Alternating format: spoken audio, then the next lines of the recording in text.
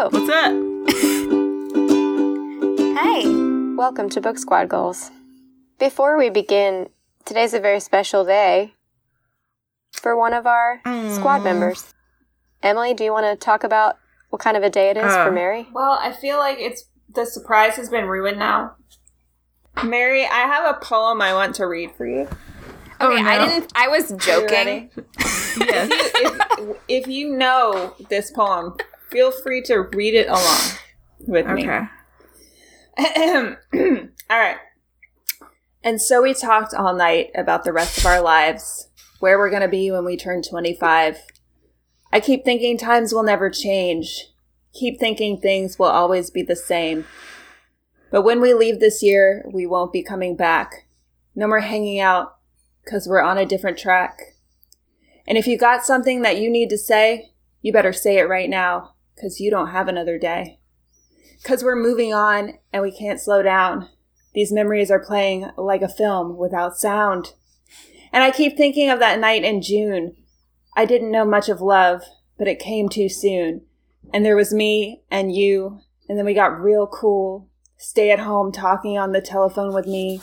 We'd get so excited, we'd get so scared, laughing at ourselves, thinking life's not fair. And this is how it feels. As we go on, we remember all the times we had together. And as our lives change, come whatever, we will still be friends forever. It goes on from there, but I think you get the idea. I can't believe how long it took to get to the chorus. My God. Me either. I kept thinking, is this well, what I think it is? Emily said in the chat, like, I have a special poem I want to read for Mary. And I was like, is it Graduation by Vitamin C? LOL. And it was. And I was like, oh, damn it. Yes, it is. Unfortunately, yes, it is. I know Emily said happy graduation day, Mary. Thanks. Yes, today, the day of this recording is the day we were supposed to have graduation. Obviously, we are not having graduation anymore. There is a pandemic. But I do have my PhD now. Woo! This is officially a podcast of 3 doctors and a Kelly. Yep. Who is also very smart. But just a regular person. PhD Kelly in our doesn't hearts. need a PhD to feel validated in her intelligence. The rest of us have self-esteem issues. I was going to say, yeah, if you think it would validate anything, it doesn't. The real thing is Kelly hates school. That's why Kelly didn't decide to pursue anything further. I would not recommend anyone get a PhD. Yeah. Having done it, wouldn't recommend. Earlier today, I did ask Todd 3 times in a row what he wanted for dinner, and he did answer me every time, but I couldn't remember that I had just asked it, so, I'm human too. Yeah. All right. Happy graduation, Mary. And how appropriate that we are discussing a college story. We are talking about Ninth House by Leigh Bardugo. Before we get started, a warning. 2 warnings. First warning, we're going to spoil it. So don't listen if you haven't read it yet. Second warning is a content warning, because there are a lot of things in this book that you might find upsetting to hear about, or read about, or listen to us talk about, including, but not limited to, violent sexual assault, rape, and drug use. So heads up. Yeah. Mm-hmm. Consider yourself content warned.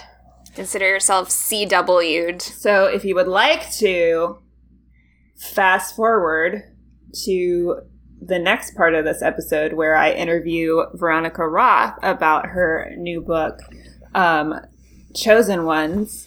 I had to check because I always want to put the in front of it. Me too. But it's just Chosen Ones. That's another book by an author who traditionally writes YA, but this is an adult novel, so we thought that this paired well with our Ninth House discussion. But if you don't want to hear about Ninth House, just fast forward. We'll put the little timestamp in the show notes, and we'll catch you then. Everyone else, stick around. Tight. Okay. All right, so sick. Intro question. Now that all the badasses are still here, let's go. All right, so this book revolves around secret societies at Yale with names such as Skull and Bones, Book and Snake, Scroll and Key, and Wolf's Head, among others. What would the name of your secret society be? I'm so ready to answer this. Go, Mary. This is Mary. My secret society would be named Cat and Cauldron. I'm going to go with the and we would be all women. No boys allowed. And we would do traditional witch things. I love that. That's all. Traditional witch things. Such as... Yeah, I don't know what that means necessarily. Maybe like herb stuff. To me, that means flying on a broomstick.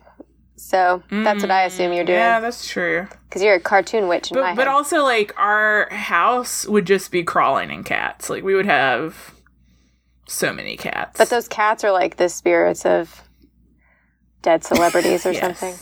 That'd be great. Yes. Be like, this is Amy Winehouse.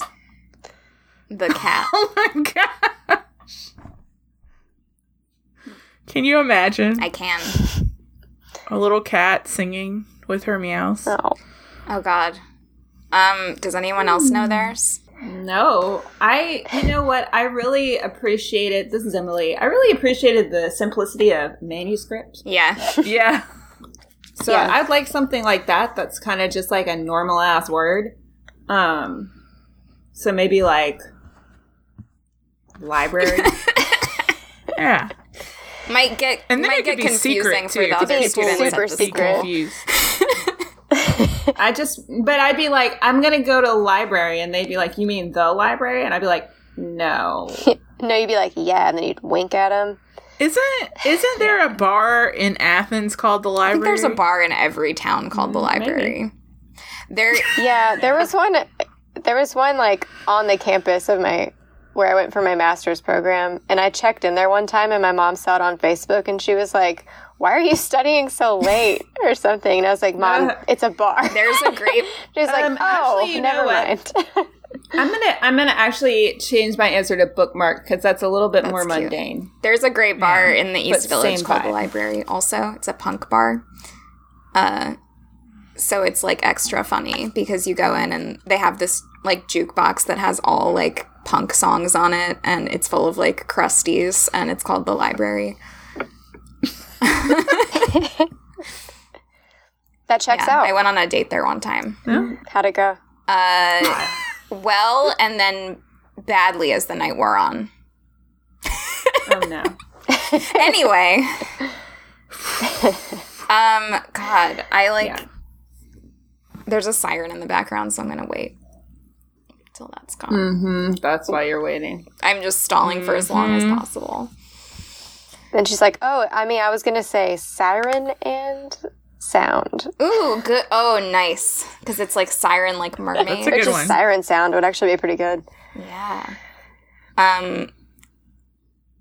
Or even just siren. Yeah. I'm going to go ahead and take that. It was a sign.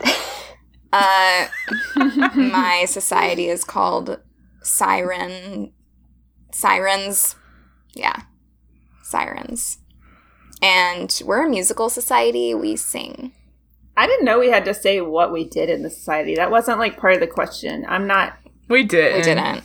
Okay. Well, I'm not going to answer that because that was not part of the assignment. I just really thought about it. By the way, this was Kelly. Mary was first, then was Emily. I said my name. I don't know I think... names. Oh, okay. I think more, when I was thinking about what we would do, I was reacting strongly to the fact that all the secret societies were originally just like exclusively men, and that some of them didn't accept women until like the 90s.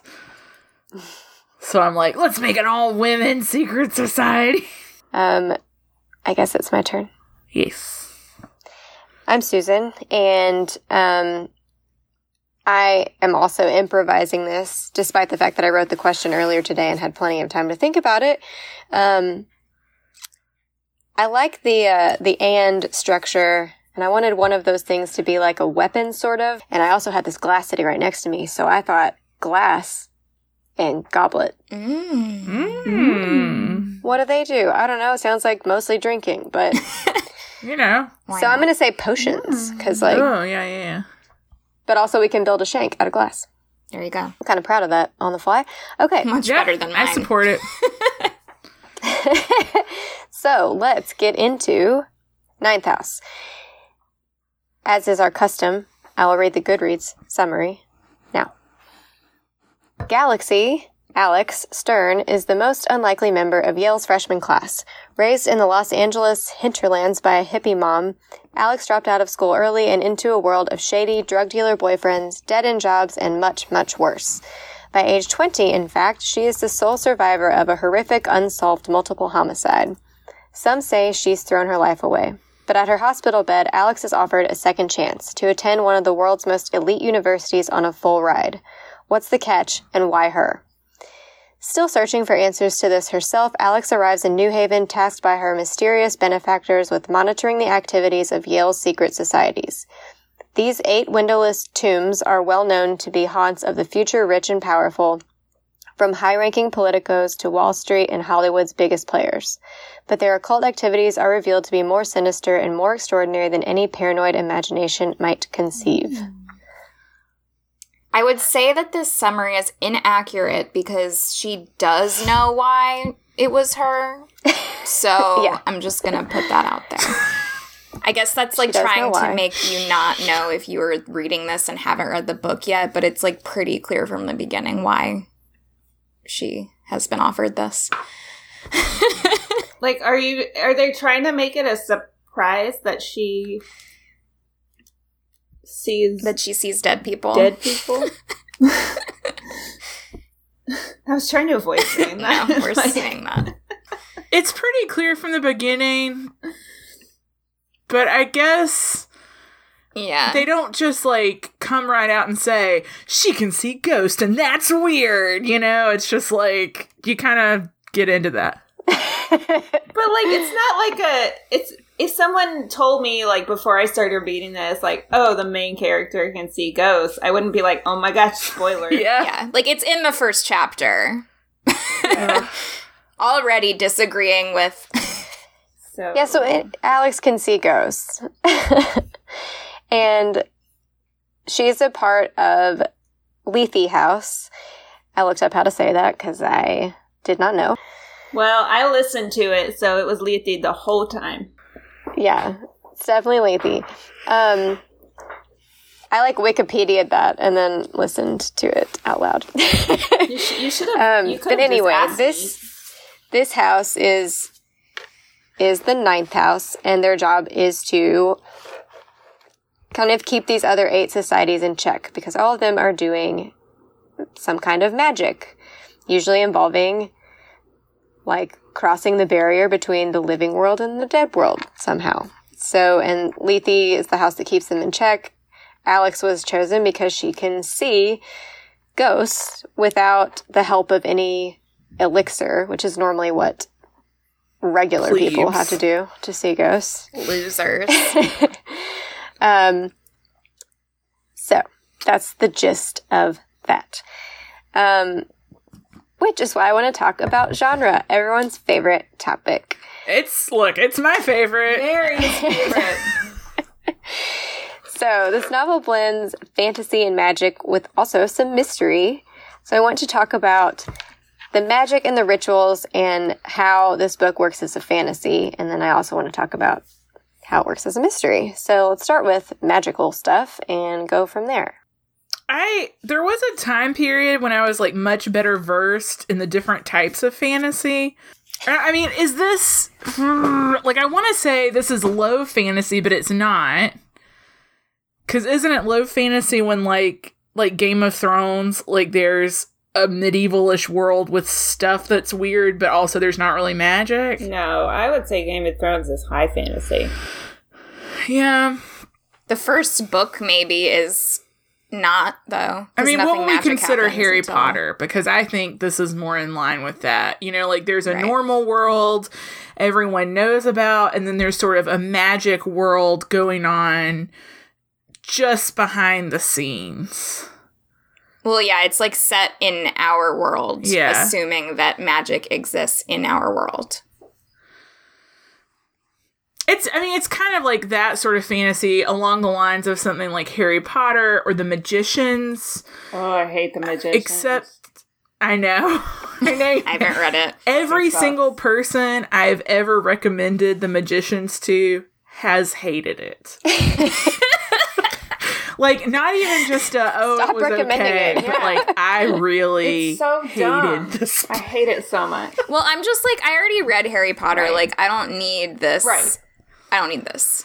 Yeah. So, I mean, but this is kind of like one of those books where there is magic, but it's sort of like a separate layer over our world. So it doesn't feel like high fantasy where there's like elves and orcs and stuff. But it is sort of like weaving in those fantasy elements of magic. I'm talking myself into this question. I'm not saying anything substantive. That's fine. I don't know the difference between types of fantasy. So, but this is like marketed as fantasy, which is why I brought it up. I like this type of fantasy because it does feel, as someone who hasn't read a ton of fantasy and hasn't read a ton of like high fantasy, which I guess is like super like cray fantasy where there's like a whole different world, and this is more like accessible to me because it does start in like a world that is familiar to me, and it also kind of it brings you closer to the characters when they see things and they're like, whoa, that's crazy, which is the same way that I would react to that, you know? Yeah. Like, there's this one part towards the beginning of the book where it's talking, it's like from Darlington's perspective, and he's talking about like Alex seeing magic for the first time, not like seeing dead people for the first time, but seeing magic itself, and how like exciting that is of a moment for anyone to like realize that this thing that you've dreamt about your whole life is actually real. And that is like something that I really enjoy when I'm reading something that has fantasy elements. And I also appreciate that like there seem to be pretty well-defined rules to this world. Like, you know, there's like a like procedure that you have to perform to like access certain things, and it doesn't really go outside of the rules too often, and when it does, it's like, this is a big deal that this thing happened, this isn't supposed to happen, this never happens. And it like really bothers me when a book or a story doesn't like define its rules and follow them. So I appreciated that about this too. I agree. And I think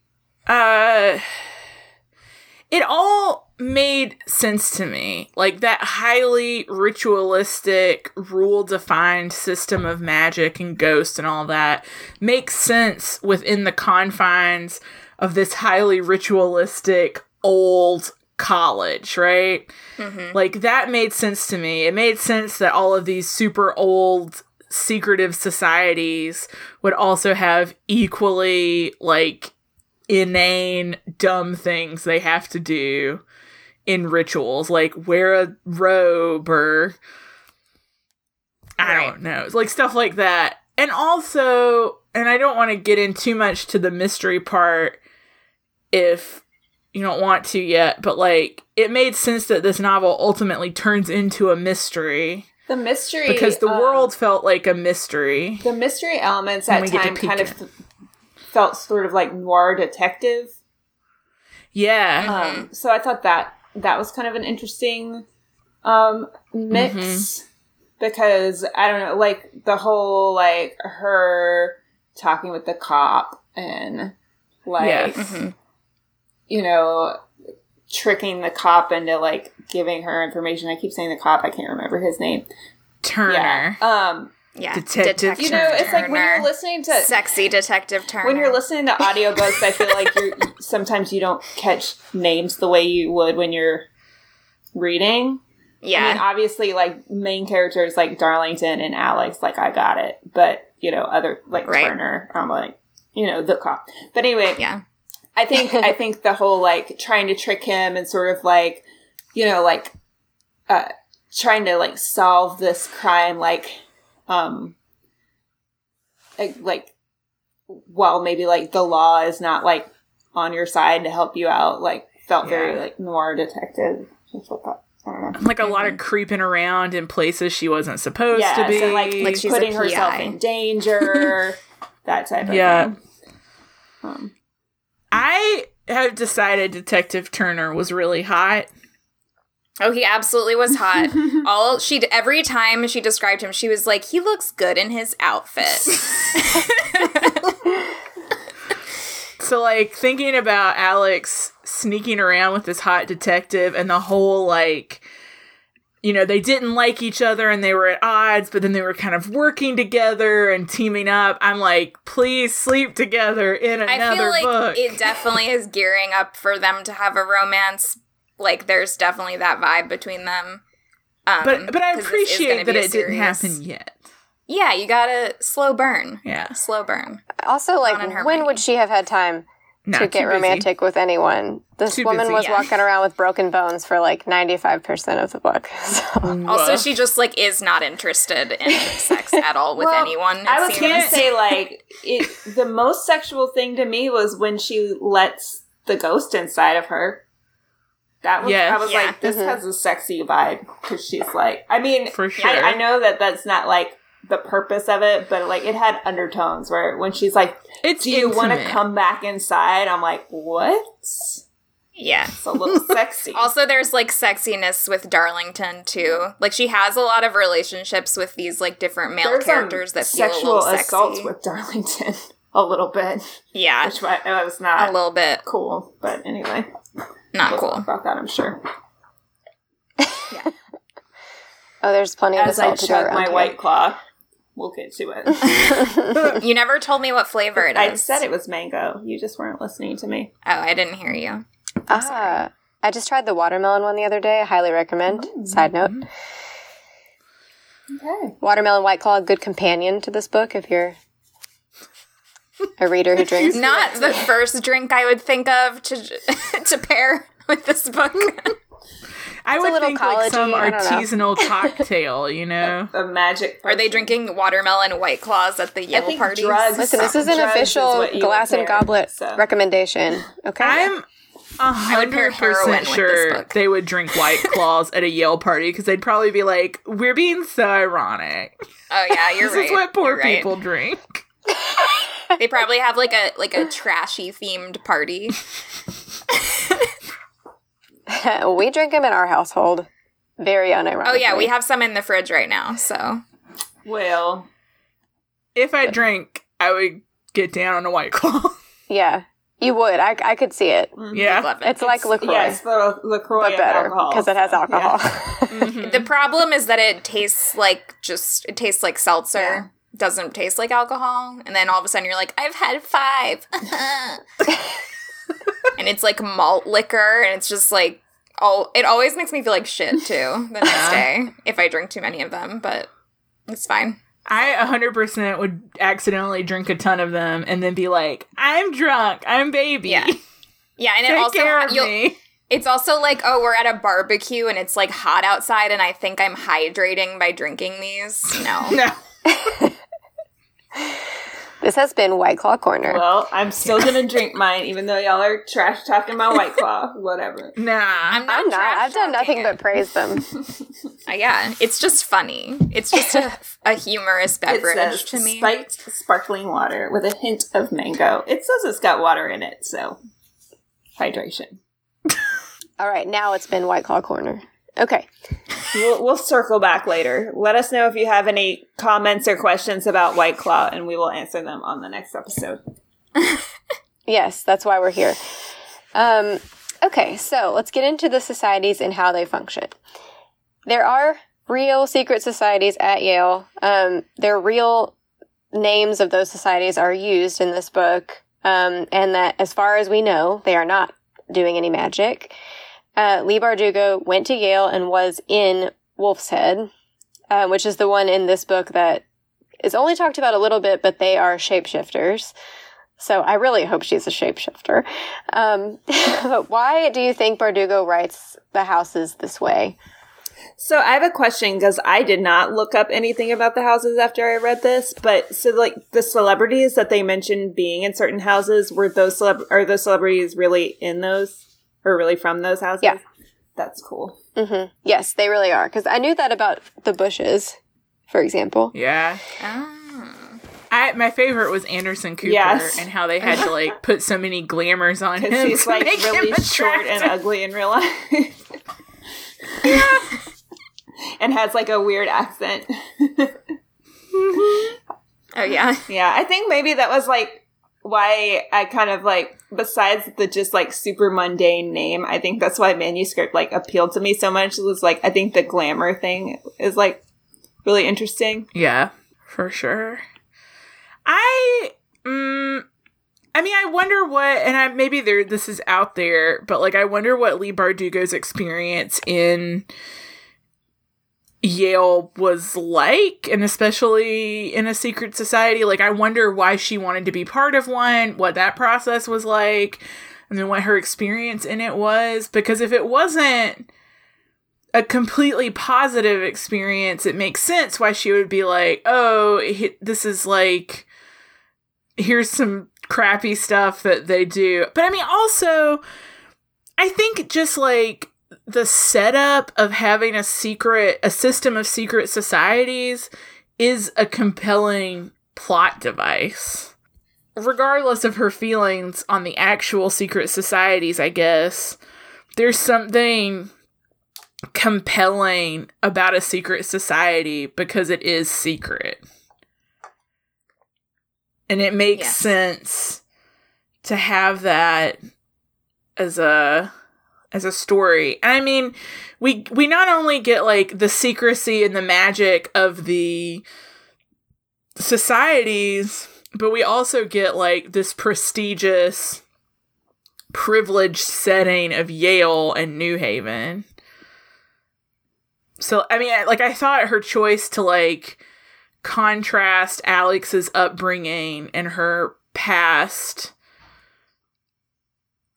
with like this very landed, wealthy population of New Haven. Yeah, I definitely feel like the main benefit of talking about this is so that it can kind of like weave in this economic, like, and that this is like your next discussion point, but like the class privilege and stuff like that. No, that's great. We can just go right into it now. Yeah. Let's go ahead and talk about privilege. So I don't know if we want to talk about this a little bit, but I found an interview with Leigh Bardugo where she talks about the secret society stuff a little bit, and we can link to it. She doesn't give away a lot of information, but okay, so she said she's in a secret society, so then the interviewer asked if she's allowed to talk about it, and she said, I mean, I'm pretty sure that a special ops team won't descend from above. Yeah, I was in Wolf's Head, one of the Ancient Eight, but I'm not a shapeshifter, as far as you know. So, there you go. Love it. As far as you know. This is nonfiction. This book is nonfiction. Yeah. This is a documentary. So, okay. Yeah, sorry. Just a little... No, you're fine. That's the same interview that I pulled this next part from. Oh, excellent. Let's talk which I'm going to read this quote from her. I'm going to read the quote from her so we can talk about privilege and class and all that shit. Okay. So in that interview, she was talking about how she still feels really connected to Yale and like her time there and looks on it really affectionately. But when someone asked her if she was going to go to this reunion, she was like, oh, I didn't even know what was happening. So that's what the context of this is. So her friend starts to send her some photos of them from college. And then he started sending me photos of all of us hanging out and partying. And instead of having this warm, nostalgic feeling, I felt my gut clench because I had really forgotten what it was like to be in that culture, this very white, very straight, very wealthy culture. And I had forgotten the way that I talked about myself, the way that me and my friends talked about other women, the kind of slut-shaming we engaged in, the way we pruned ourselves down in order to belong to this culture, and just to be in on the joke, right? And I look back on the girl who I was, and it is with a lot of embarrassment and sadness over the things that she put up with because she didn't even have language for what was happening to her. So depressing. I know. Yeah, and so you kind of, do you want to talk about the way that you framed your discussion point before we start responding to it? Oh, yeah. So, I mean, Yale in itself is obviously, like, thought of as an elite place, but then we're like inside the world of the elite of the elite. So these secret societies are known for wealthy, famous members. We already talked about the celebrity alumni and who are presidents and people you've heard of. Alex, on the other hand, as Mary mentioned, is really an outsider here. She has had a past full of drug use. She was involved in a murder, which we can get to that little, that's a whole separate thing we have to talk about still. Yeah.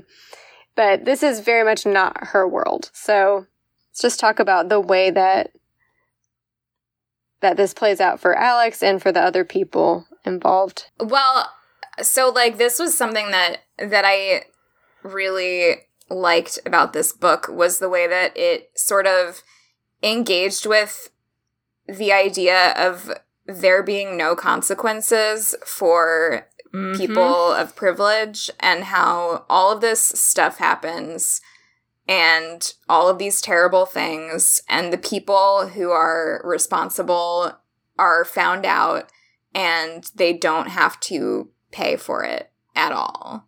Unless Alex takes matters into her own hands and like physically makes someone pay for what they have done. Because otherwise it's just going to get brushed under the rug. And the fact that Lethe is this like house that is supposed to be keeping everyone else in check and is supposed to be enforcing rules, but then like the further along she gets, she realizes that it's really just there to make sure that the power and the access to this magic stays in the hands of the people in these societies, the people who have this privilege, and is not extended to people outside of it. Right. And that is something really interesting because unlike a lot of other, like something like Harry Potter, where it's like you are born into magic, like, or you are a magical person, whether or not, like, you are rich or whatever. In this book, it's like magic, like, Alex is born into it because she can see dead people, but most of the people who are in these societies don't have magical powers. They just have access to the information.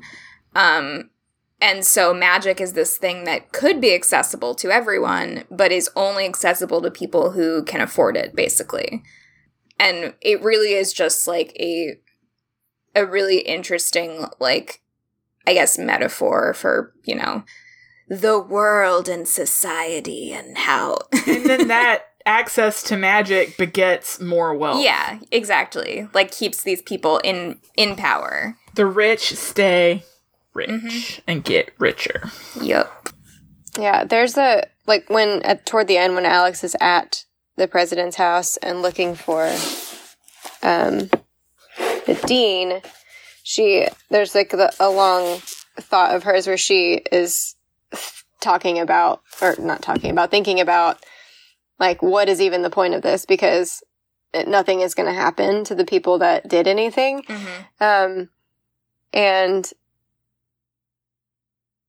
she basically made the comparison that, like, the people who were involved in what happened to Tara aren't any different, really, than the people who did what they did to her and her friend Helly, and that the world will either, like, forgive them or embrace them or totally ignore it, but the one thing they'll never do is punish any of them. Yeah. And it's like, yeah, that's pretty much how it is. Like, yeah. Now, today, everywhere. Yeah. If you're rich and white, of course. Right. Yeah. But not otherwise. Right. Well, that's depressing. Yeah, I'm just feeling it extra right now with, you know, pandemics and shit. It seems like everything I read or watch has, like, significance in a different way when all of this is happening. Which I guess is true of any significant event that happens in your life will affect the way that you consume things. But it's such a global issue that is happening right now that it's, like, impossible to not be applying it to every single thing. Yeah. And some things resonate, like, really deeply. Like this did. I was talking to Emily about this, but Justine and I watched Jaws last weekend. Wildly timely film. Yes. Timely and timeless.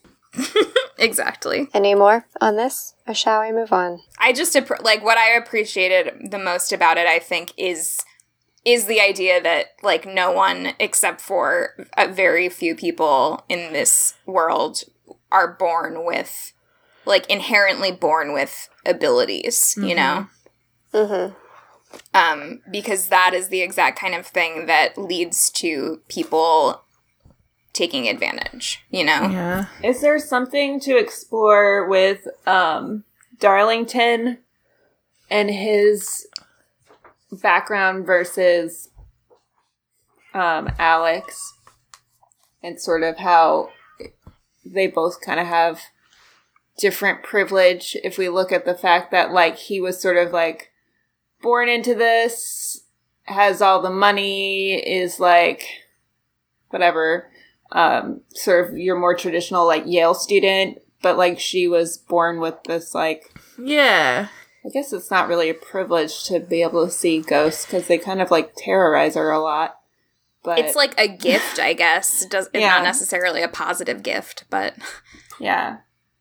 I don't know. I don't even know what I'm trying to say about it, but I definitely think that Lee Bardugo is trying to point out something about class by having these two characters be, like, our two central...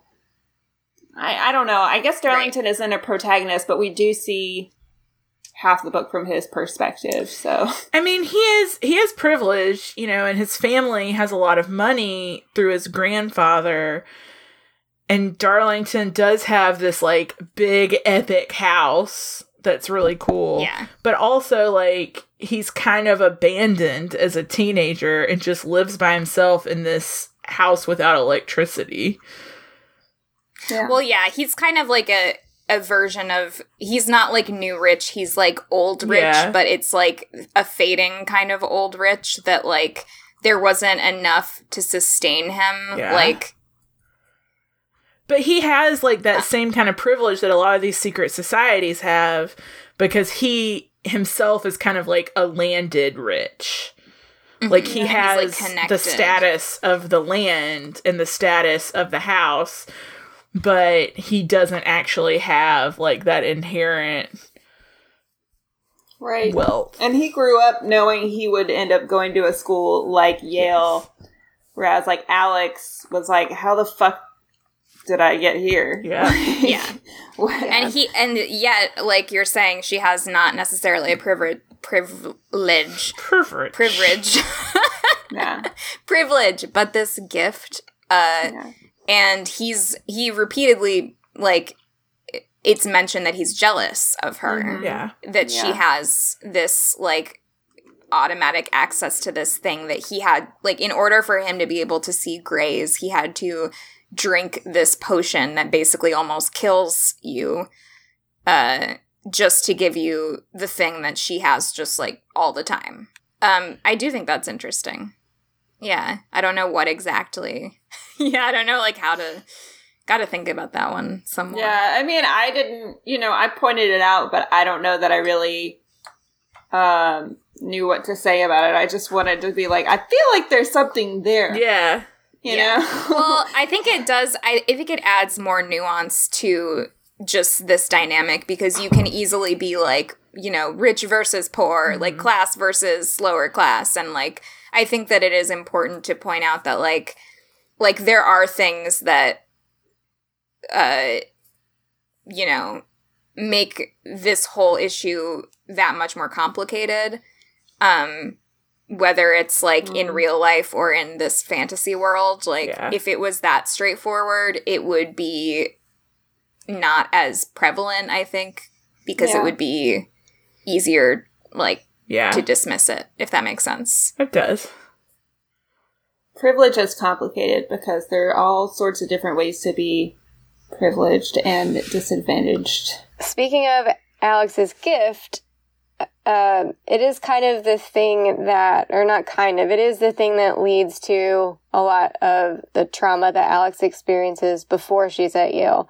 So Alex can see ghosts. She has been able to since she was a kid, and when she was a kid, a gray, which is what they call ghosts in this book, rapes her. She, of course, like, well, A, is a kid, and B, was a ghost, so she, like, doesn't know that this counts as rape, and she has a really hard time dealing with it and talking about it, because who's going to believe you if you say that a ghost raped you? People didn't even believe you when you say that people rape you. Mm-hmm. Anyway, so this is why she turns to drugs to kind of numb the pain from this, and it helps her, you know, not really notice the ghosts as much. So, yeah. Which I also I appreciated this depiction of addiction with an acknowledgement that something happened to her and that the addiction is a symptom of this other thing and not that, you know, she's like a bad person for doing this.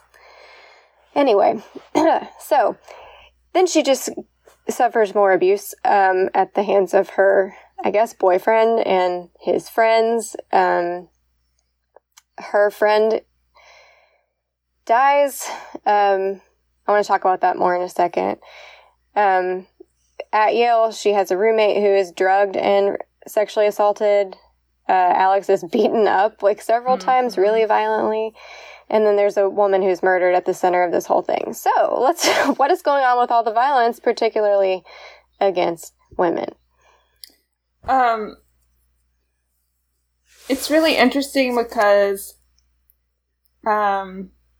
so on Book Riot, this actually came up today on our Slack channel that somebody was asking about the violence in this book and how bad it was. And like somebody was like, it was so violent, like I'm not normally bothered by violence, and this turned my stomach. And I was like, really? Yeah, I was like, I didn't think it was that. Like, it wasn't that bad. Like it was. There's violence, but I never felt like I was like, this is way. It never felt gratuitous. Yeah. Yeah. I would agree with that. I think I just mean that there's a lot of instances of it, not that it was like a lot. I was just checking with you guys because like if someone asked me like, oh, was this book like really gory and violent? I'd be like, nah.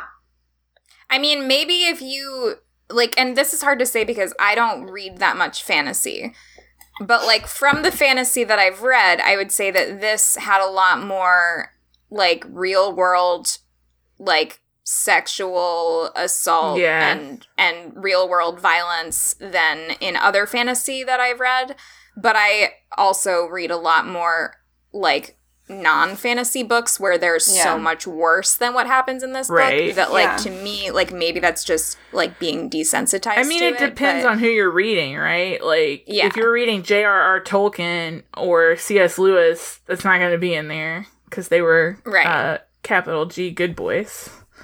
Right. But you know, maybe you got Game of Thrones, well, get ready, buckle up. Maybe you're right.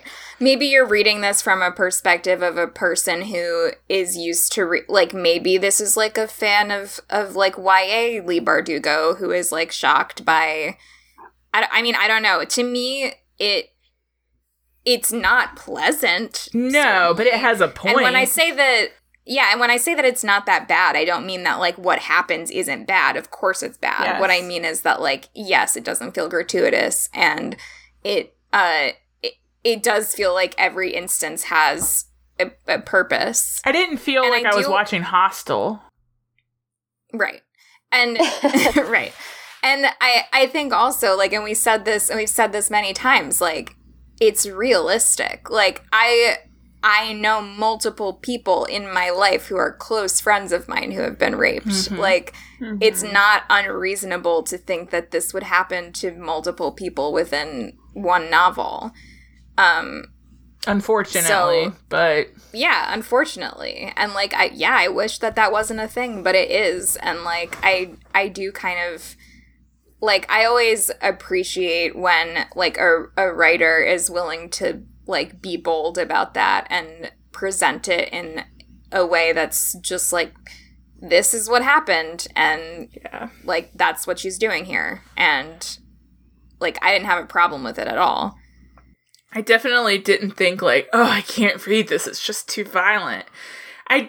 Like, there were parts... It's not graphic. Where I thought, ooh, like, this sounds... bad. Like, even at the very beginning when Alex is attending the ritual where they are cutting open a man's organs and, like, digging around and trying to predict the future, I was like, ew, I don't like it. Yeah. But I wasn't like, how dare this be included in the novel? It's disgusting, you know? Yeah. Yeah. I mean, I don't know. And I mean, and all of the sexual assault, all of the violence towards Alex was really descriptive, I guess. Like, lots of descriptions of bones crunching and breaking. Mm-hmm. And, like, but it did always feel like there was a purpose and, like, it was going to serve some larger point in the plot or, like, character growth or explaining something. Like, it never felt...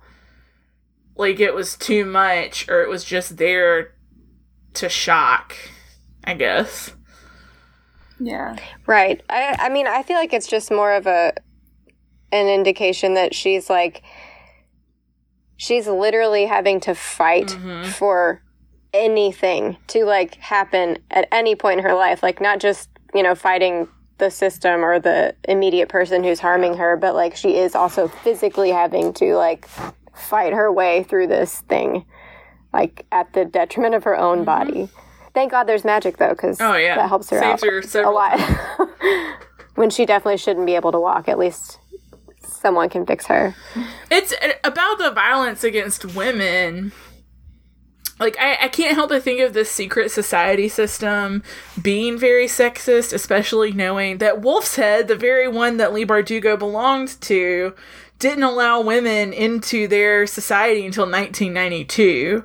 Like, there is sort of a male privilege in this super elite Ivy school world. Well, just in academia in general, there is. For sure. And I mean, I think that is something that is just sort of inherent in this world that comes through a little bit. But, I mean, again, it's not like...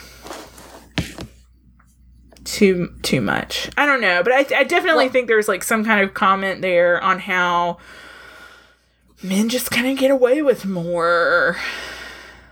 Well, and they also underestimate women, and I think that is, like, particularly what makes the scenes where Alex basically becomes, like, possessed by a Grey, whether it's Helly or North or whoever, who, like... suddenly she becomes this, like, all-powerful person and someone fucks with her and she's like, guess what? Like, I'm not, like, you think that I look small and powerless and you think that because I'm a woman you're gonna get away with it, but you're not. Like, I'm gonna kill you now. I mean, I guess I'm also just thinking that whole plot line with Blake and how he is this, like, just rando frat dude is, like, using magic to sexually assault women, videotape it, and then ruin them. Yeah. He's, like, a minor character, but also, like, the worst person in the book. And, like, I just think, awful. Like, I don't think a woman would get away with this. No. But because he's a shitty dude, people are like, shitty dude. Yeah, well, he's a beautiful dude. He's a beautiful, shitty dude. Yeah. That gets you even more points. And he's like, you made me eat poop and ruined my life. I was going to say, he's, like, literally a shitty dude because he ate poop. He's literally shitty. On the topic of violence, we had a listener question sent to us on Instagram that I wanted to address, but Okay, so in Alex's previous life to Yale, she's found in a house unharmed while several other people have been murdered, pretty brutally. And one of the people who is dead but not brutally murdered is her friend Helly. We find out that the reason that Alex is okay is because she was partially responsible for these deaths, but what happened first was that her friend Helly died, I think, of an overdose, yes? Yeah. Yes. Okay. And Alex is able to let Helly's ghost into her. And so kind of together they kill the rest of the people. Right. Yes. Okay. Yeah. So there is an assault implied before the death. Yes. Which is what the question was about. So a listener wrote us and asked, can you clarify how Helly died? Was it drugs, or did he just rape her that brutally? I've gone back in the storyline, but it wasn't clear to me. I think she was raped brutally because it seemed like she was in pain. Yeah. When Alex came to her. But the fact that she woke up like with vomit all over her and all of that drugs. says drugs. And then there were drugs in both Helly's and Alex's systems because they had gone into each other's bodies. Yeah. Or Helly had gone into Alex's body, so... Also, a little bit sexy. Yes. I'm going to point out that I do think there was some queer elements. Yeah, 100%. Well, I mean, as I was saying earlier, I think anytime you allow a ghost to enter your body, there's something a little sexual about that. Yeah. Even when she was alive, though, like, that day that they spent together before this happened, there was a lot of emphasis from Alex on, like, you know, like, the feel of Helly's hair and the way she smelled, and, like, they were very, her, like... golden legs. Yeah, they were very close together and very, like, physically kind of... I guess not physically affectionate, but physically... they were physically connected a lot. Yeah, I guess they were, but... And also she says at one point she says, like this, they had killed the girl she loved, like, and not even like in a way, like not even they had killed her best friend, but like the girl she It wasn't like so, they killed the girl I loved, but no homo. Yeah. They killed the girl I loved as a friend, though. Yeah, I mean, I think it's definitely implied that they were intimate, at least emotionally, if not physically. I kind of loved that was never 100% clear, though. Yeah. Like, the nature of their relationship wasn't super defined, but also it didn't matter because they were really close. They loved each other. That's... Well, they were, like, the only thing keeping each other afloat in this terrible situation.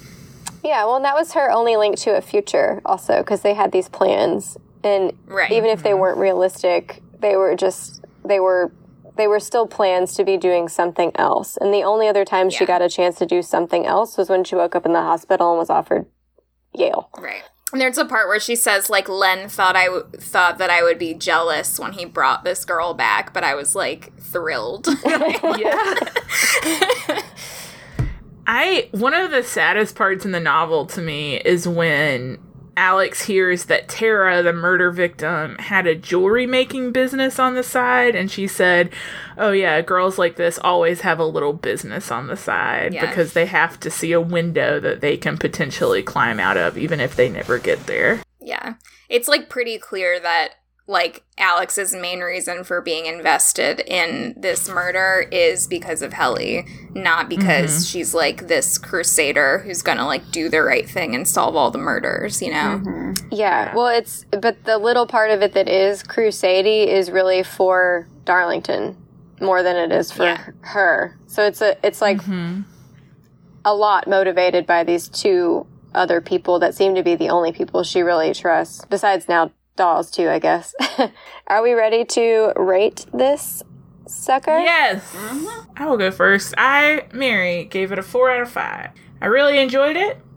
Couldn't put it down for the last third or so, really wanted to figure out what was going on. I liked the mystery of it. I liked the secret society stuff. I liked the magic. It did take me a little while to get into the book.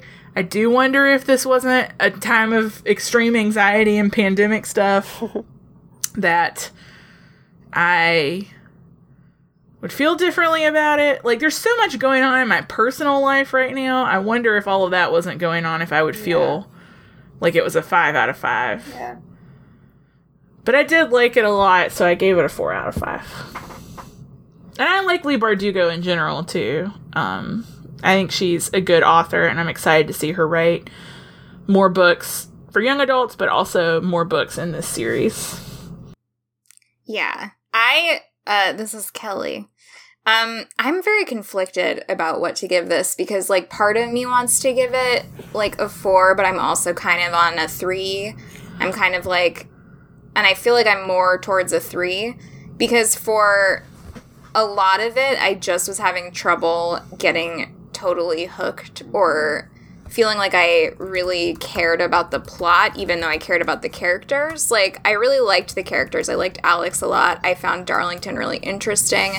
I think my main problem was that, like, while, and this is going to sound terrible, but while Alex cared about the murder of Tara, I did not. Like, I didn't care. I was just like, I don't know this person. Like, I feel no investment in, like, the solution of this case. Like, it's just not that interesting to me. I was way more interested in the disappearance of Darlington and that element of the mystery. And for me, just a lot of the, like, getting to the point where we figured out that Tara was actually involved in secret societies, like, there's a lot of jumping back and forth in time here, and I feel like it didn't necessarily serve to move the plot forward. It kind of held it back at points and just kind of, like, made the pace a little bit slow and weird. So, while overall, I'm interested in reading more, like, maybe reading the second book when it comes out, and I liked it. I think it's pretty well written despite the use of, what is it called, like, past perfect or whatever. Yeah. There's a lot of that. Mostly because of the time hopping. Yeah. But, like, I think it's well written. I think there are some really beautiful passages. And I, like I said, I care about the characters, but I also just felt like there was something keeping me from, like, really latching onto it. So that's fair. Yeah, I'm kind of at a 3.5, but yeah, I will probably go to a 3. This is Emily. I gave it a 3 for similar reasons to Kelly. Like, I think too, I had really high expectations because this is kind of my shit. Like, school stories and the occult, like, those are two things that I'm very interested in. And I guess, like, I wanted more of that. And I'm glad that this is a series because I'm hoping, like, we will get, like, more of the secret society stuff in the upcoming books. Because I just felt like, I mean, obviously, it seems dumb to say because, like, obviously it was, like, a central part of the storyline. But, like, there was a lot of other stuff going on. I was like, can we just go back to talking about the secret society stuff?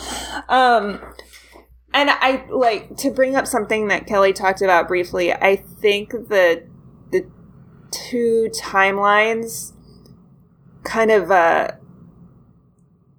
made it less suspenseful for me. I mean, I get kind of why she did it, but I'm also like, why? Like, it just, yeah, I don't know. Like, I wasn't digging the two timelines. I'm like, why are we telling things in this way? It just felt a little weird. I don't know. So that didn't work for me. And I would assume that future books won't be structured in that same way. Yeah, I don't think so. Because, like, why would they be? But that that didn't really work for me. I will say this is going to be made into a television show, as we've talked about in previous episodes, and I am like 100% down Oh yeah, I will watch the shit out of that. I'm so excited. Yes. I gave it a 5. Hey. I know, big news. While at first I did have a little trouble with the timelines, or it was kind of just like, why are we doing that? Eventually I was like, no, I'm cool with it. So I got past that. And I really loved everything else. Like, I loved Alex as a character. I liked how much, like, backstory of hers and of Darlington's we got. I liked that there was a murder mystery. I like school stories. I love school stories. Let me rephrase. If it's at a school, I'm here for it. Mm-hmm. Secret history. Yeah. Prep. Yes, secret history! Give it to me. Me too, and I love secret. I also history. Gave that book a 5, so... fucking love that book. It's like, it ticked a lot of boxes for me and stuff that I like to read about, but I also thought it was well written in general, and like I said, I really liked the characters, and I'm really excited for both the series and the next book in the TV series and the next book in the book series. Yes. So yeah, 5. I actually marked that quote about the magic that I mentioned earlier, and I just wanted to read it because it's so nice. Go for it. I'm going to read it really quick, if that's okay with you. Let me hold my book in front of my face. Mm-hmm. It not okay. This is when Darlington is putting the moths on Alex to take her tattoos away. And it says, "This was why he had done it, not because of guilt or pride, but because this was the moment he'd been waiting for, the chance to show someone else wonder, to watch them realize that they had not been lied to, that the world they'd been promised as children was not something that had to be abandoned, that there really was something lurking in the wood, beneath the stairs, between the stars, that everything was full of mystery." I love that. So good. Yeah.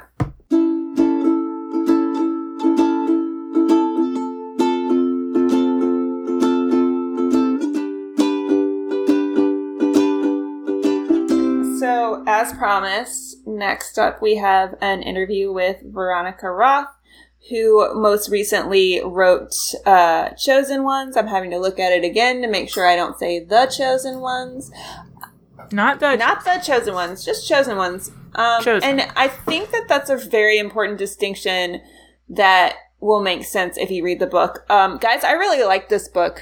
And it's got a lot of elements that we've talked about previously, most notably alternate dimensions, but I don't want to talk too much about that because it's kind of a surprise.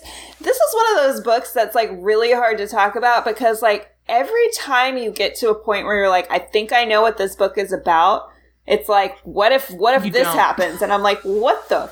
I did not see that coming. So I really, it kept me on my toes.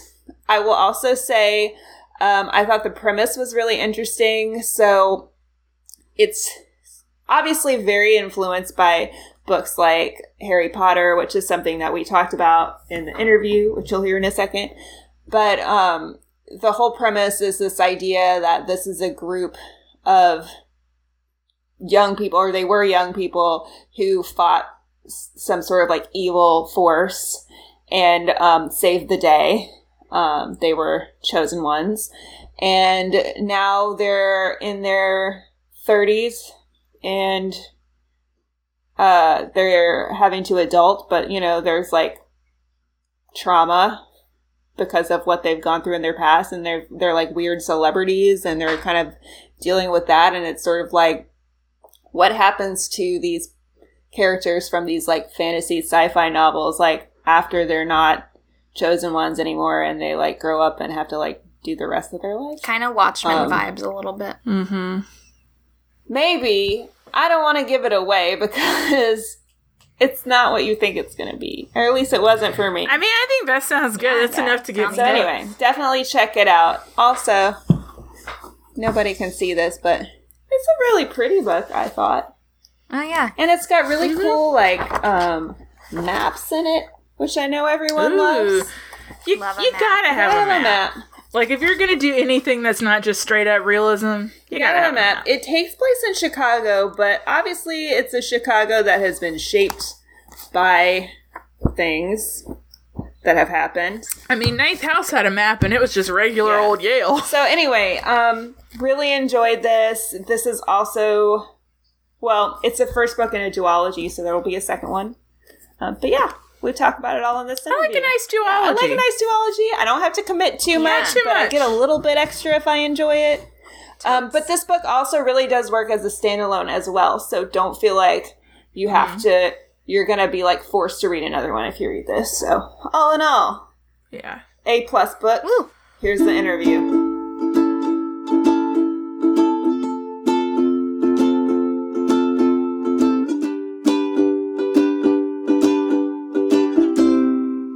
This is Emily from Book Squad Goals. I'm talking to Veronica Roth, author of Chosen Ones. Thank you so much for joining us today. Yeah, thank you for having me. So I promised my friend Todd, who listens to this podcast and has been a guest on this podcast, is a very big fan of your books. And he wanted me to let you know before we get started that your Divergent series made him cry. Oh, yeah. in a good way, but in a good way. It's like him and a lot of people who then like set it on fire and threw it in the trash. But thanks, Todd. But I promised him I would, tell you that at the top. So starting off on that note, that's so nice. Thank you. So I feel like this is going to come out in a couple. We're recording this early in April, but it's going to come out a couple of weeks later. So who knows what the world will be like? I mean, really, every day it feels different. Every day is a surprise. But just where we are now, I feel like I should start by asking you how you're holding up under these circumstances. You had a whole book tour planned, which, it had to be changed and put online. And what's it like having a book come out right now during these strange, uncertain times? Well, it's not the best time to be having anything come out that you're excited about, I think, because it just feels so, people need things to get excited about and to get their minds off things right now. So it's a good time for a book to come out in that sense. But, it also feels strange to be like, hey, read my book, like while really troubling things are going on. So that, in that sense, it's a bit odd. But as far as like the canceled tour and stuff, I feel like I'm in a pretty privileged position in publishing. So if anyone can have a book come out now and have it go okay, it's probably me. So I feel pretty lucky to be where I am and just really focused on independent bookstores and especially like mid-list authors who, would have trouble kind of punching through the internet noise. Those are kind of the people I think are most negatively affected by all of this. Right. That's kind of leads into what I was going to ask you next. I do feel like it can kind of go both ways with anything entertainment based right now. It's almost, in a way, it seems frivolous, but in another way, it's like so important right now. Like everyone's at home, everyone's looking for stuff to watch and things to read. So it seems like a weird time to be excited about a book, but it's also a really great time to get really excited about a book, especially something like this that's sort of, it's set in Chicago, but it's still like a fantasy Chicago. So it's a little bit of escapism, even though there's a darker side to this. Well, sure.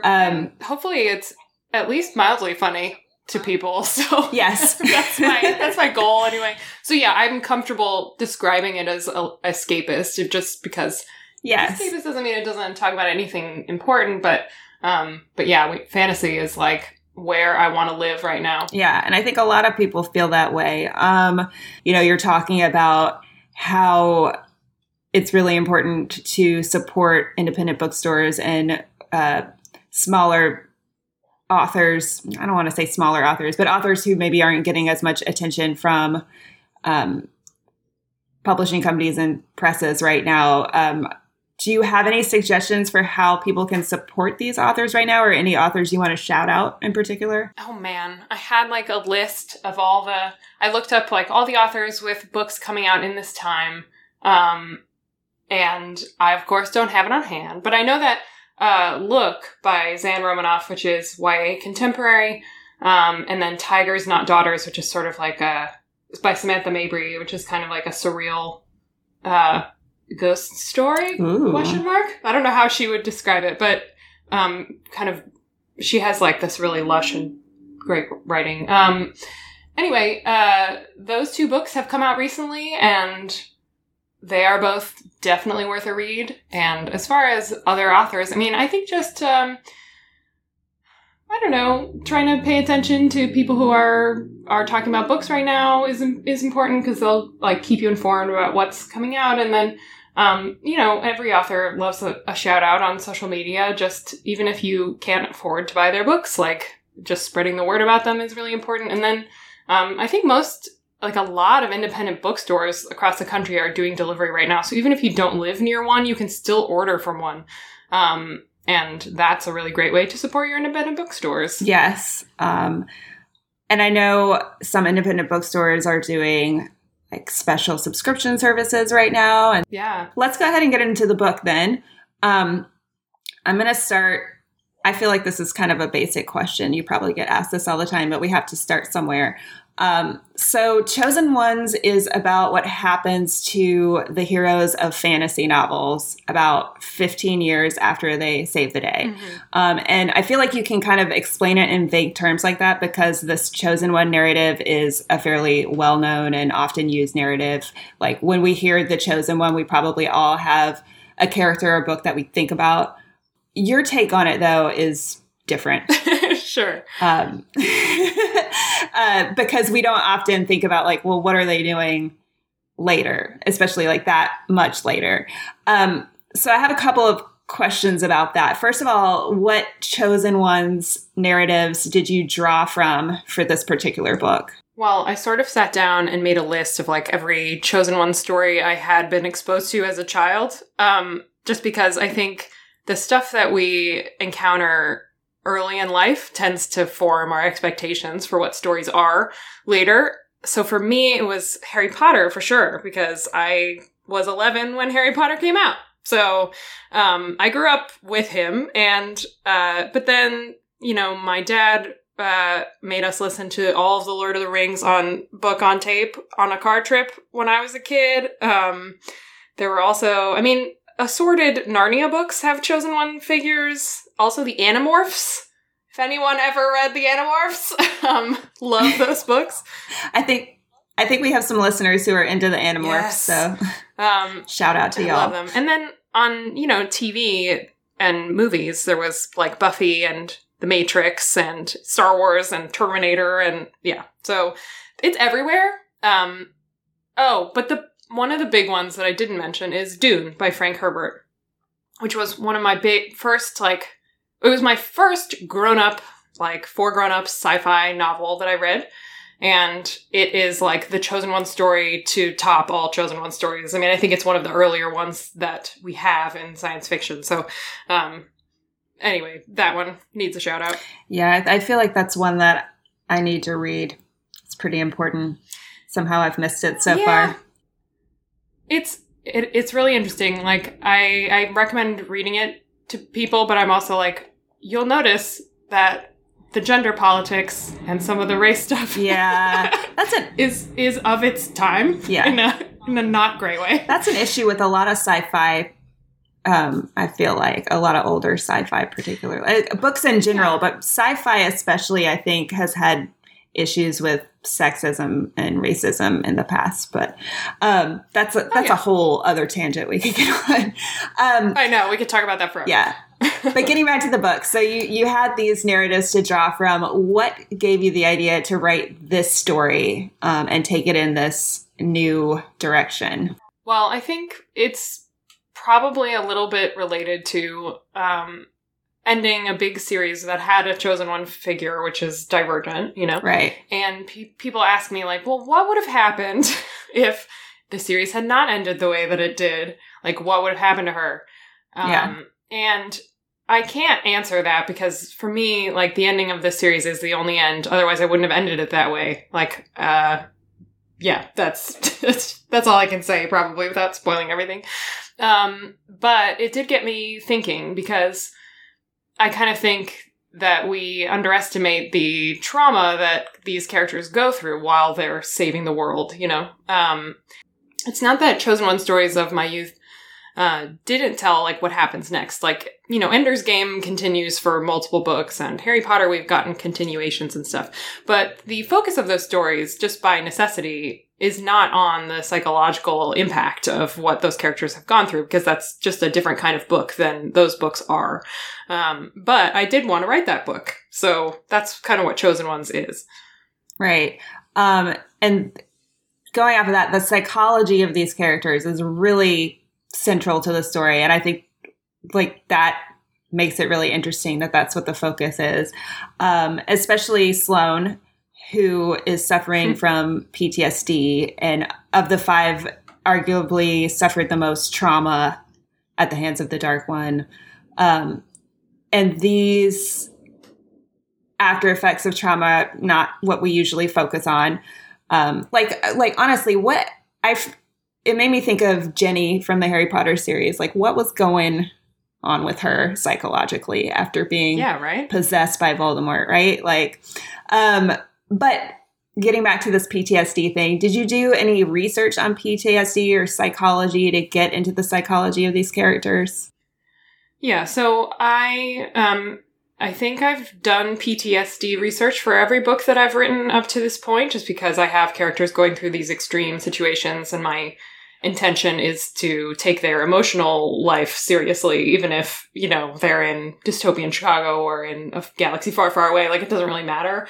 You have to think about what the impact would be. So I always try to kind of refresh my mind about PTSD because I don't have it. So I, you know, need to make sure that I am diligent about that. But I do have a kind of like existing base of knowledge, thanks to, in no small part, to writing Insurgent. So, anyway, yes, I did research it, and now I'm losing track of what I was going to say. Sorry.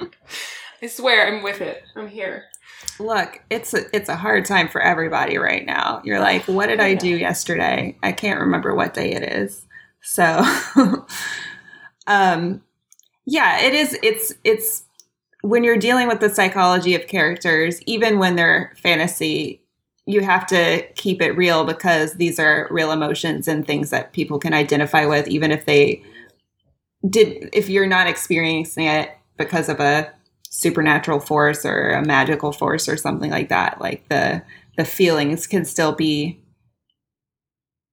the same or relatable. And that's kind of part of the reasons we read things in the first place, right? So yeah, I think it creates a healthy level of distance. So, you know, you can encounter these emotions, but you also have the separation of knowing this is very clearly not the real world. Right. That's what makes reading so great, especially right now. So I know that you mentioned Chicago. We've talked about it a little bit. Let's get into it. Because I know that Chicago is a really important city to you. That's pretty obvious from reading your books. It's central to the narrative of this novel for sure. This book is dedicated to Chicago. There are maps of Chicago in it. It kind of sort of like there are maps to other fantasy cities at the beginning of other fantasy novels, but this is sort of this fantasy Chicago, or rather an alternate version of Chicago. Can you talk a little bit about what makes the city of this book different from the Chicago you live in currently, aside from people not being quarantined, I guess, but you know. So, the Chicago in Chosen Ones is basically like ours, except that it has endured a huge destructive event known as a drain, which is like a series of these happened around the time that the Dark One, who is our like Dark Lord figure in the book, emerged. And anyway, so it's kind of like it has destroyed parts. The Dark One, when he was taken down in Chicago. He was he had like his lair in Trump Tower, which is now like blown off the map, and that is not subtle at all. But anyway, and there is magic in the world of Chosen Ones. So in that way, it is also quite different. But the world has really been altered by the Dark One and his presence, and then also the fact that the Chosen Ones have, most of them have taken, the 5 of them have taken residence in the city. So that's kind of what informs the Chicago of Chosen Ones. And why Chicago? I know you get asked this all the time, aside from the fact that you live there. To me, like, and the reason that I find it so important to ask this is, as a writer, I feel like having a sense of place is really important. Yeah. Or should be really important to a story. And there's such a strong sense of place here, obviously. What is it about Chicago? Well, I think one of the answers really is that I have trouble with imagining spaces that I do not currently occupy. I have trouble even with Chicago, which sounds odd, but I guess I know as a writer my own limitations, and having a distinct feeling of where I am instead of just like living in a character's head is a challenge for me when I'm writing rough drafts. So it helps me to set a book or a story in a place that I've actually been. And if you're going to live in a world for over a year, which is what happens when you write a book, it has to be somewhere that you're interested in. And I am interested in Chicago, and I love it here. So also, I think it's been, like, I've noticed that when I travel now and I tell people where I'm from, they make a crack about the violence that exists in this city, or they tell me that they're afraid to go here. Yeah, I don't know. Obviously, like, we have a problem with gun violence in this city, and among other problems. And that has kind of made headlines. And I think that was part of the motivation for setting it here, because I just love it here so much and love living here and want people to know that this is a place where people live that is wonderful and has many fine qualities, even though it also has some problems, just like any other city. Anyway, so I felt like defensive of it, I think, and that made me even more motivated to set a book here. Right. I get it. I lived in Atlanta for a really long time, and I feel like people sort of have similar ideas about Atlanta. Yeah. And I'm like, no, Atlanta's really cool. Everyone should come here. Atlanta is cool. I love Atlanta. I love Atlanta. Yeah. I love Chicago, too. Yeah, they shot the 2nd and 3rd Divergent movies in Atlanta, so I got to explore it a lot, and I really, really like it there. So people should go to Atlanta and Chicago. They should, yes. Yeah, I've gotten to go to Chicago a couple of times, and I always really loved it. And even one of the times was in the dead of winter, and I went to AWP. Nice. I don't know if you've ever gone to that, but yeah. Yeah, I think I have. Mm-hmm. Yeah. So it was the dead of winter, and it was still great. So not too windy. I know that that's a big... Thank you. It is very windy here, though. Yeah. So I want to talk about where Chosen Ones it's going, because it is the first book in a series, right? Well, it is the first book in a duology. In a duology, so okay. Not a long series. But yeah, I think of them as kind of like a little pair. They're sort of separate, but together. Well, it's still kind of...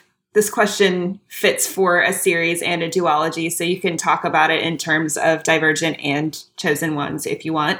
Sure. Or if the process is entirely different, then, whatever. But basically, when you're writing a series or, an arc of more than one book, what is that planning process like? And do you already know how the whole series is going to pan out, or are there any surprises along? I'm sure there are surprises along the way, but how much of that is planned ahead of time? Well, an interesting question, because it has definitely changed over time for me. So this will be the 3rd series that I have written.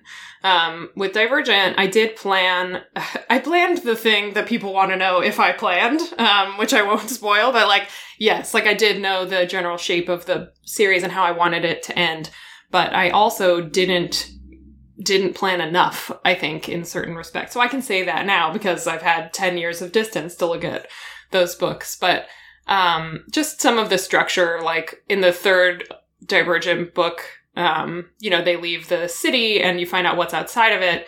And the thing is that you get like 30 pages of info dump, as we call it in the biz. Yeah. Where you just like learn all the secrets that have been kept from you the whole series. And that's not like a great structure, like it's fine. But if I could go back, I would like spread it out a little. So that's just like an example of not planning so much ahead. With Carve the Mark, those books very much have to go together. Right. So there are certain revelations in the second book, Fates Divide, that need to be set up very early in Carve the Mark. So with those, I planned very carefully. And with this, it was yet still different because I didn't know if I wanted it to be a series when I wrote it. And when I finished it, I was in like deep in a third round of edits with my editor, and he was like, "Is there a second book?" And I said, "Well, there could be." And he was like, "How?" So, because it doesn't really end, it ends very closed. Mm-hmm. So, it's not, there's no cliffhanger. Like, it's very much a complete story that he wasn't sure I could continue. And I had to send him my outline to be like, here, it could go in this direction. And he, luckily really liked the ideas that I had for it. But it feels like, I don't know, not so much a part 1 and a part 2, but like companion novels with the same characters, and also continuous, which is a silly way to put it. But no, I love that because I'm very, when it comes to series, I'm very like defiant. Like I'm happy to read the first one, but I don't want to have to commit to reading all of them. Like I want to have the option to read them, but I don't want to feel like I have to read them to have a complete story. So I do really appreciate that. I think a lot of readers do. That's not to say I won't read the second one, but sure. It's nice when it feels like a complete story. Yeah, I mean, there's like that special experience, right? Where you're like, wow, where's this book going? And then you flip, you see how much you have left, and you're like, okay, there's no way that any of this is getting resolved in the next 50 pages. So, darn, like this has been a prelude, basically, which is not the best feeling. It's hard, though. Yeah. So I understand why it's a challenge for a lot of authors, and it certainly was a challenge for me, So, absolutely no way this is going to be more than 2 books. I'm thinking no. Okay. I never want to say anything like really definitive about that kind of thing, because then I'm just like, who knows what the future holds right now. but no, that's not the plan. The plan is 2. Okay. We'll see. But yeah. I don't mean to be like cagey about it. No. Yeah, I mean, I understand. It's fine. Not leaving the door open, but right now planning for 1 more. Yeah. So I like to end every interview with this question. Do you have any pets? I do, yeah. Yay! Okay, so this podcast is all about books and pets. We love our pets. We love posting pictures of our pets and reading books. We believe that animals are really good reading companions. So when authors have interviews, I really like to end with hearing a little bit about their pets. Yes, I have a dog. Her name is Avi. She is a Havanese, so she's very small. Mm. She's like 12 pounds, and she's very fluffy. And when I sit and read, she immediately jumps on the couch and lays up against me. So she's the perfect reading companion. Amazing. Yes. I'm obsessed with her. So if you have ever seen my Instagram, maybe not on the actual feed, but in the stories, there's, a lot of her. All right. I'll have to check that out. Yeah. That's great. We love our pets. We're obsessed with our pets too. Mm. So love hearing about other people who are obsessed with their pets. Especially right now, right? Like it's just, yes, they don't know what's going on and they love us unconditionally. It's very nice. We happened to get a kitten right before, like we got a kitten in February. Oh. Mid-February. So perfect timing. I just keep thinking like I'm so thankful we got this kitten right before, because it's just so nice to have this. We have another cat. We have 2 cats now, But it's just so nice to have this like fresh new joy in the house, and he's adding a lot of energy to something that could otherwise be kind of like depressing, and I feel. One of the most important things I think is that they change. Like, they do things regularly. So if you're in your house all the time and you feel like you're in a routine, like the dog's always up to something. So it's just very important to have right now some alteration in your surroundings. Well, I really, really appreciate you taking the time to talk to me. I know that even with being inside a lot right now, you're probably very busy with this book about to come out. So thanks. I'm glad we had a chance to talk. Thanks for having me. This was great. We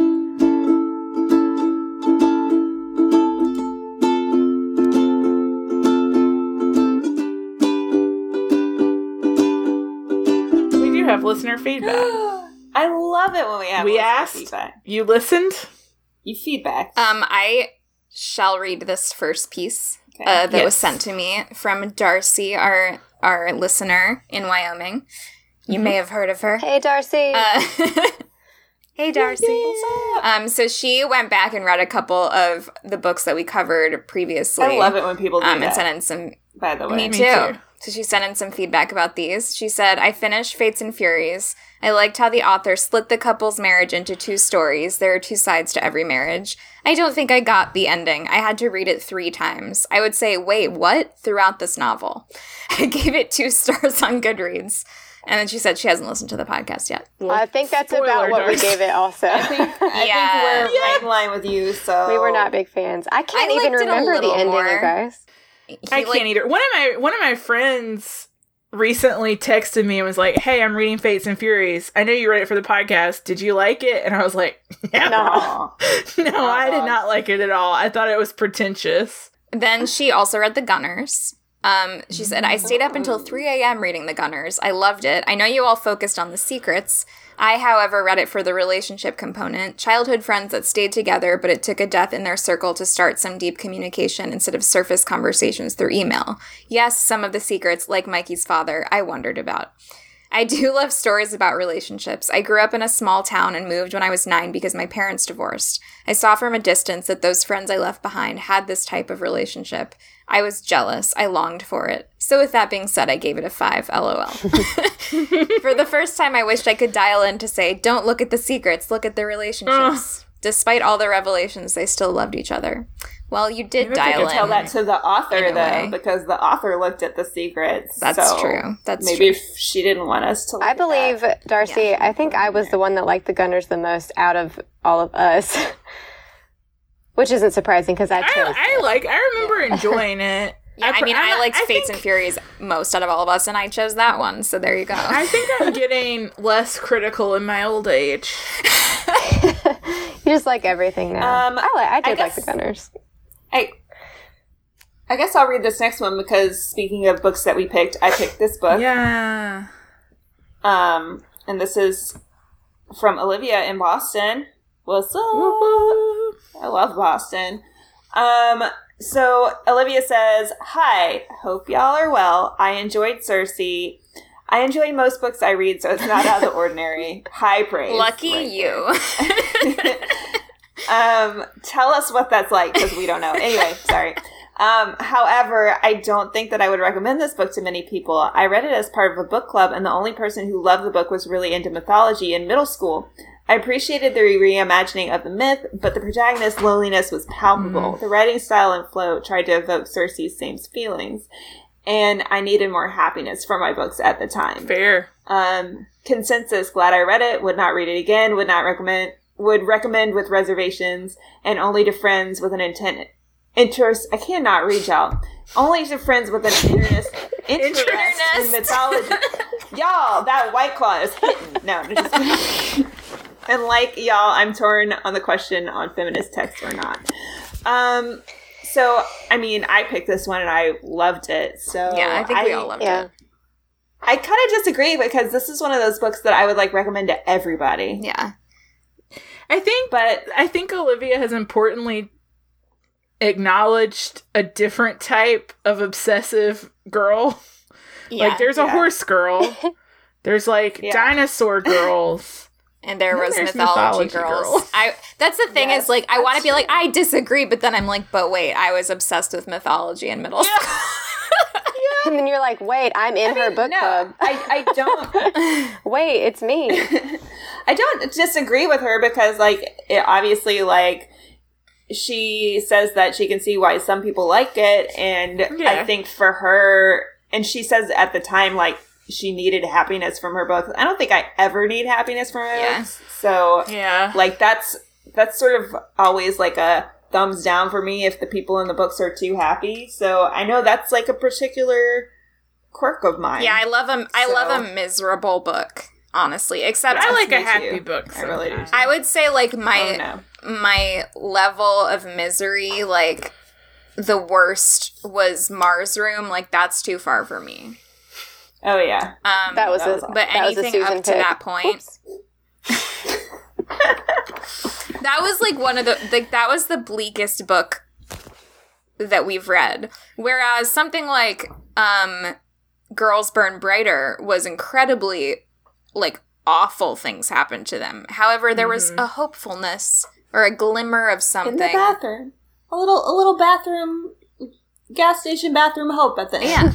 So, like, that book is in ways more depressing than Mars Room, but also somehow wasn't. I don't know. Well, in Mars Room, she didn't have, like, any, like, friends. Yeah. Anyway, we're getting off on a tangent. Yeah. I will read this. Point is, we respect your opinion, Olivia. That wasn't our experience, but maybe we're mythology girls. I was definitely a mythology girl. Or maybe we read it at the right time. Because we all know that timing does matter. Yeah. It really does. If I was reading it right now while not being able to see anyone, I would be like, ugh. Yeah. I honestly feel like no matter what situation I was in, I would have loved that book because that book is like so my shit, like in every way. Yeah. But I get it. We appreciate your opinion, Olivia. Kelly, did you read her other book? We do. No, I want to. So good. I gotta get in. I think Olivia read that one too. I might be making that up. Maybe that might have been. I read it right after Cersei, and I really, really loved it. I will read it. We got one more. This last one. Okay. Because it's from Todd. Who? You know, Todd. Him? My betrothed. Todd betrothed of the pod. Yes. The one who cried at Divergent. The same. Yes. Todd said, I have thoughts on Gideon the Ninth. Number one, I love the book, but it took me a while to get into the aesthetic. This is not Todd's aesthetic at all. Number two, normally I don't love stylistic gimmicks like the teen smaller font, but I thought it really worked here. And three, the magic system was very interesting, but I'm still not sure I understand how it works. And I hope being in Hero's head for the next book sheds more light on that. Agree. I love the teens. Agree on all counts. And their small font. I love their small font. I'm not normally that into stylistic. I didn't see a small font because I listened to it. Now that I finally have my copy of the book, let me see if I can find it. Yeah, I wish on the audiobook they would have been like, no. I mean, I'm sure they gave them voices, but I don't know that I listened to those voices and thought, this sounds like a small font. You know what? Yeah. Speaking of that book taking a while to like get into the aesthetic, because it was so far kind of outside of what I normally read, and also just a lot was happening. That was the same length as Ninth House, and I read Ninth House so much faster. Like, Gideon took me a while. five ever. I mean, it was worth it, but it really did. I had to keep rereading stuff, and that's probably why, but, like, once I got going, it was still slow, just because there's so much packed into, like, every single page. Yes. I feel like when you're reading outside of the stuff you normally would be into, you almost have to, like, train yourself to read it. And it takes time. Yeah, I wasn't ready. Took me forever. And sometimes you're dealing with anxiety because of a pandemic, and you just don't have patience. Yeah. You know? Yep. Felt. Fair. what is on the blog? Well, there are recaps. Survivor's finale is over! As of the recording of this episode, Survivor's finale was last night. It was really exciting. Todd and I are going to write about it. And that is on the blog now. The finale, if you're listening to this the day this comes out, the finale of Listen to Your Heart is tonight. Yeah! So we're wrapping it all up. Yes. What will happen? Who will win? I don't know. What do they win? Thanks to you guys' recaps, I was able to listen to the episode of Here to Make Friends where they talked to Julia, and I knew everything they were talking about without having watched even a second of this horrible show. That's why we're here. Doing the Lord's work. Look, you know what? We're enjoying it. I'm just going to say it. I saw on Instagram, somebody I grew up with, he posted a story about Listen to Your Heart and how silly it is. And he said, why can no one kiss each other without saying, come here? Yikes. And it just occurred to me they do that. Mm-hmm. They're forever saying, come here. Oh my gosh, you're going to start picking that up in your daily lives and not know it? Never. Right. Just how I say I love that all the time now. I love that. I like this.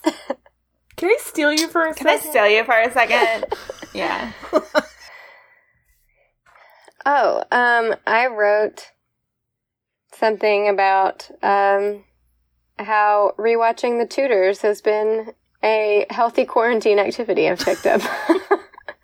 This is not my first rewatch. Tudors. I've probably seen it 3 times. This is just a special rewatch because it's quarantine rewatch and I'm seeing things through different eyes. I've never watched it. So good. I love it. It is so good. Natalie Dormer is the best Anne Boleyn of all time. Yes. I believe that. She's great. And that's saying a lot because Natalie Portman has also played her, so. Yes. So I wrote a blog post about the 2014 animated series Over the Garden Wall.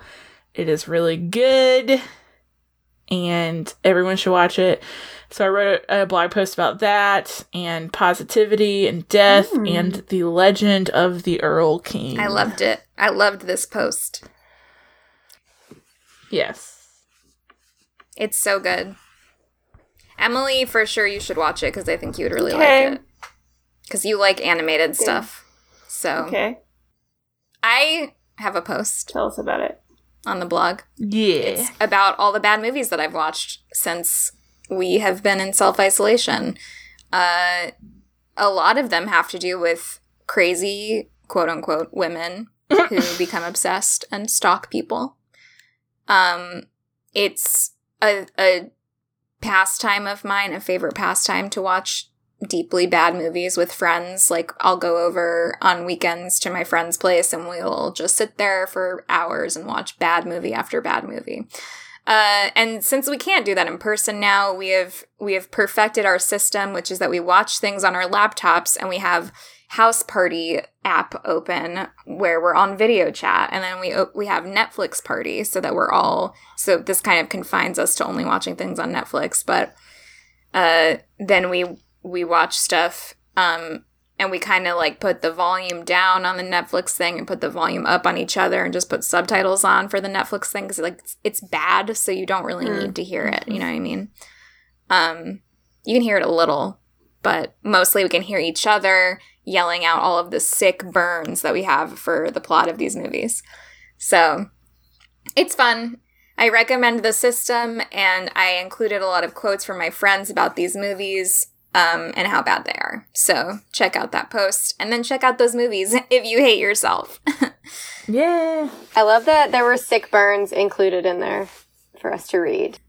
So Janet and I, you remember Janet, she's been on the podcast before. We've had her as a guest on the blog before. Well, she's back and we're discussing the miniseries Little Fires Everywhere. We had so much to say about this miniseries that we had to break it up into 2 parts. So part 1 is up right now. I don't think part 2 will be up yet, but it will be up soon. But it's already written, so just get ready. And you can You can listen to our episode about the book, which famously I hated. And I still support. Brunch. Anyway, really enjoyed the show. And, just check that out if you want to hear what we have to say about it. Okay. So, I hope you like serial killers, because... Do I ever? If you do, our next episode is exactly for you. If you don't, I don't know, you might not like it that much. Maybe skip that This could be when you become a fan. So we are watching an HBO series, Atlanta's Missing and Murdered, The Lost Children. This is a 5-part docuseries about the Atlanta child murderer, or Atlanta child killer. What's he called? Either way, serial killer. So we're going to watch that. Apparently, it's really good. I've seen good things out there about it. Also, nice. I interviewed Mary Kay McBrayer, whose first book just came out recently. It is called America's First Female Serial Killer, Jane Toppin and the Making of a Monster. I'm holding it up, but you can't see it, but it looks cool.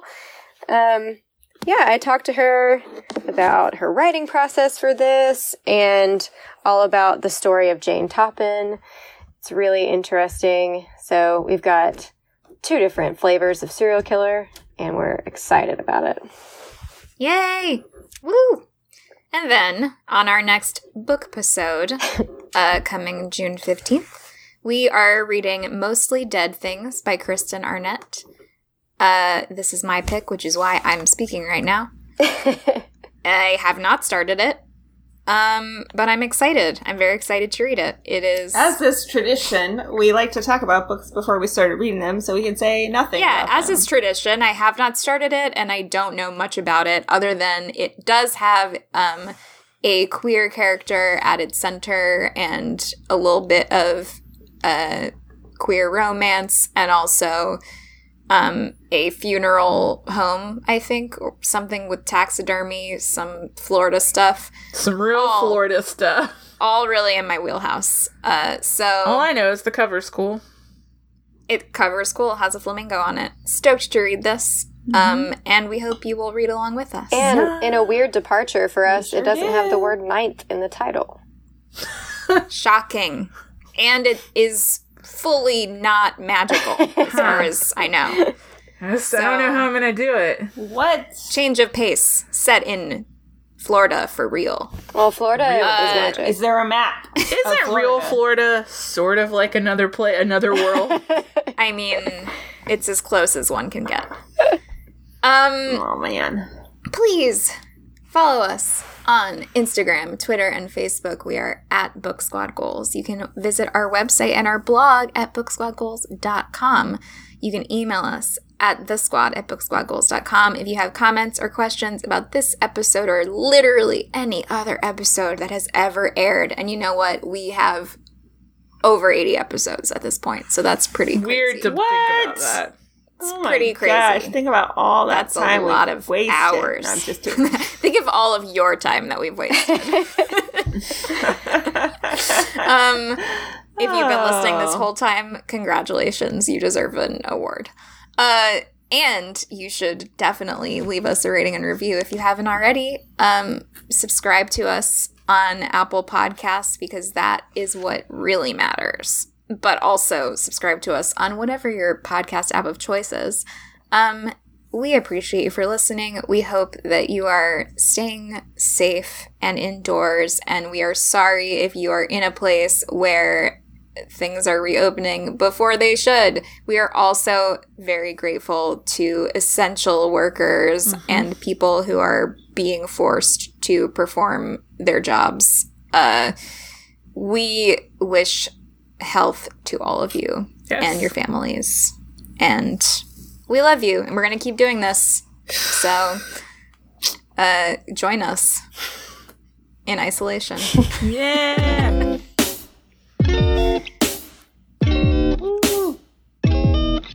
Great job, everyone. Great job.